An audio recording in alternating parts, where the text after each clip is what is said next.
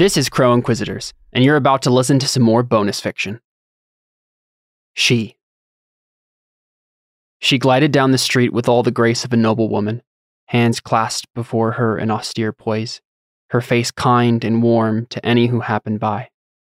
Any who knew her would wave and say a word of greeting as they passed, and many who did not would still smile as she stepped lightly down the street next to them. She always smiled back. She wore a white dress, so brilliant that when it caught the sun, she seemed to glow with a saintly radiance. Maybe she should have been a patron saint, he thought. She would certainly have been a better goddess to the people than Nurani, or any of them really. They were supposedly great men and women who had died noble deaths for noble causes, granted positions of authority and respect in the afterlife for their worthiness. Well, she was worthy. She had been worthy. But her death... sometimes it felt like it had been meaningless. A vapor, lost in the wind. A flower, trampled carelessly by a passing child. No, not a child. A monster. She reached the door of the church and made her way up the steps, her feet making a soft sliding sound as her slippers brushed each stair. She pulled the door open gingerly and went into the beautiful chapel. He followed, gliding along with her like mist. She greeted the other deaconesses, who were clustered together, speaking in soft tones. A few of the women smiled warmly at her as she joined the edge of the group. A priest came then and gave them a few tasks to accomplish today. Cleaning the floors, washing the windows, making sure the dust and cobwebs were swept away. The women went to work and busied themselves with attending to the church, and she joined them, smiling and humming softly to herself.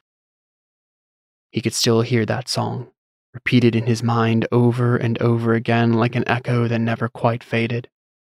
The echoes seemed to jumble together now, and the hummed tune was harder to discern. But her voice, clear as crystal, still came to him from beyond, from wherever she was now. Where was she? Would he ever get her back now that he had walked away? They worked for hours, but she never complained. Some of the other women would, griping quietly about this or that ache or pain or injustice. One woman made a comment about not being allowed to bring the benediction before the congregation. But she just smiled and worked. Wherever she scrubbed was always the cleanest. Whatever window she washed was always the brightest. Whatever corner she dusted was always the freest from cobwebs. Some of the women made comments about her, but she ignored them and continued smiling. The work finished for the day, and she helped the other women put away the cleaning implements before waving at the priest. He came over to her, and she asked about the widow who lived a few streets away. Had anyone brought her any food lately? The priest shook his head. She smiled and told him that she would bring the woman something. He smiled back and said that would be fine, and she could feel free to take some food from the pantry.